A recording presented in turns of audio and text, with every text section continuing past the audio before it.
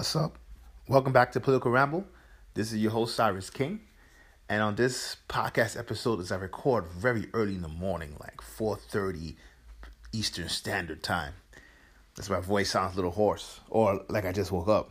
But this is how dedicated I am to you guys. I just keep seeing people come, and I actually made a podcast about this 4 or 5 days ago. And 4 or 5 days ago, they were saying Biden was up by like 10 points.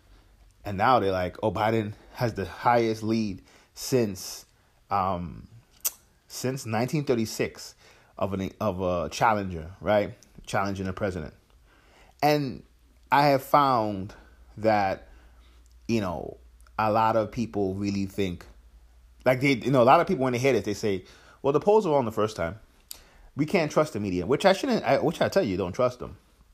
But I will tell you, as somebody who works in data and polls, independently, that the polls being wrong the first time are very exaggerated. I think they were off a little bit.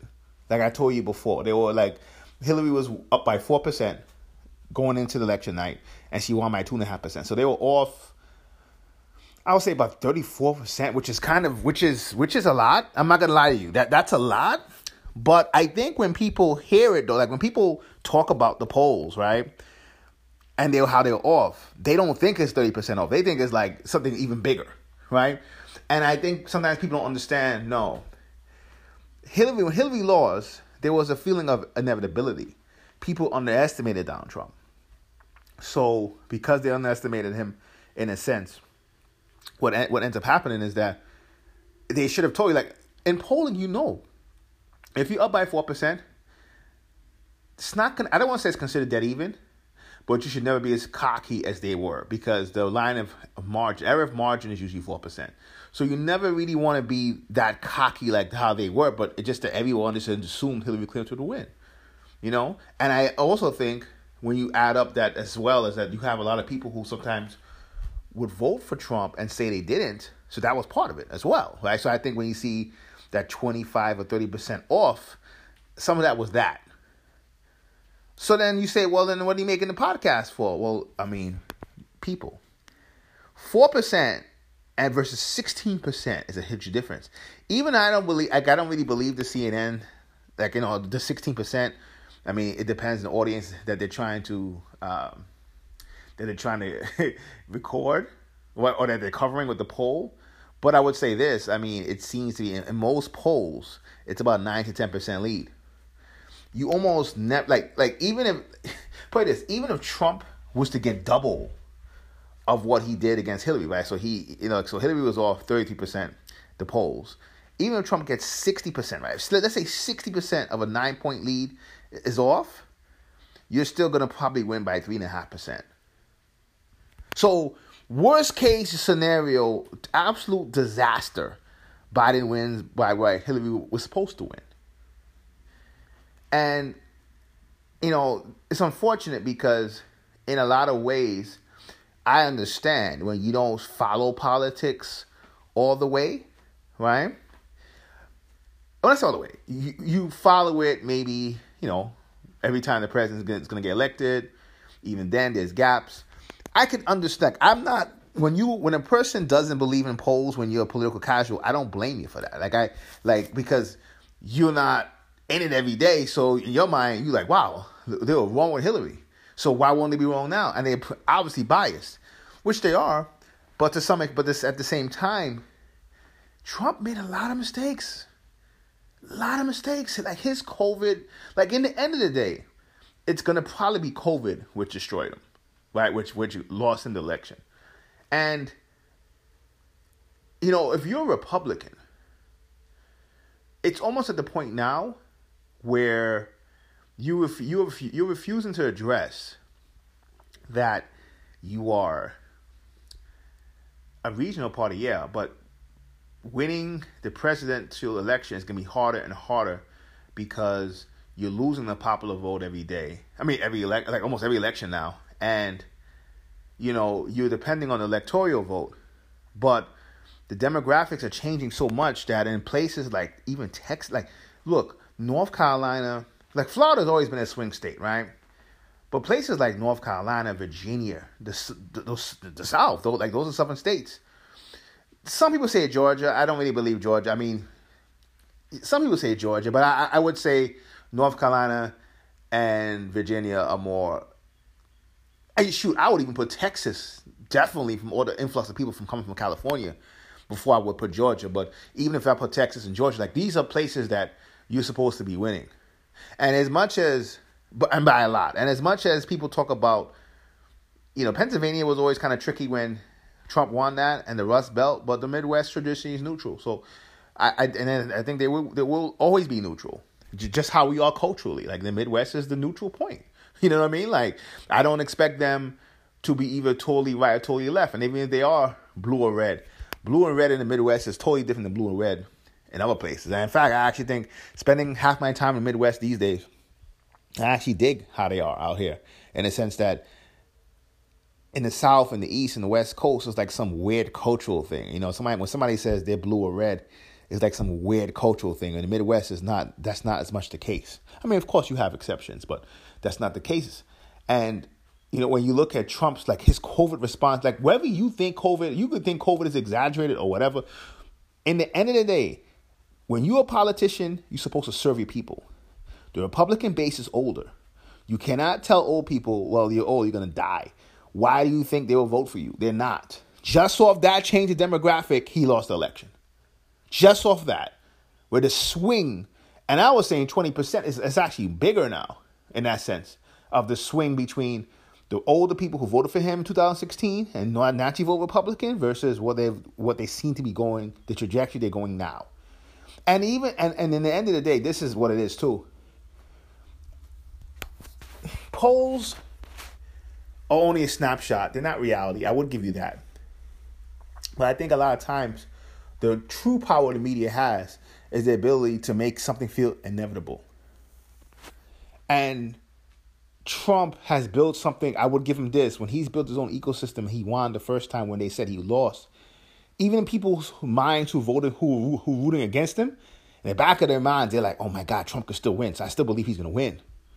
But when it comes in and you start to see, because trust me, the COVID response is what got him. And then on top of that, you literally are going to tell people right before election, we're not giving you any more stimulus. Like, I don't know who's advising him. And that's kind of why I said about the Republicans. Like, I think the Republicans, because he has standard Republicans advising him. And why, like, you would never tell someone, like, in a pandemic, when the economy's not doing that great, Wall Street, Republicans worship Wall Street. Wall Street wants a stimulus. And Trump and Republicans say, no, there's no stimulus. 3 weeks before the election? Like, to me, that's like sabotage. I mean, you can say that's incompetent, that's stupidity. Could be. And I do think, though the Republicans get a lot of blame, Nancy Pelosi, at this point, should have took the deal. I think it was like 1.6. I don't want to throw numbers out there.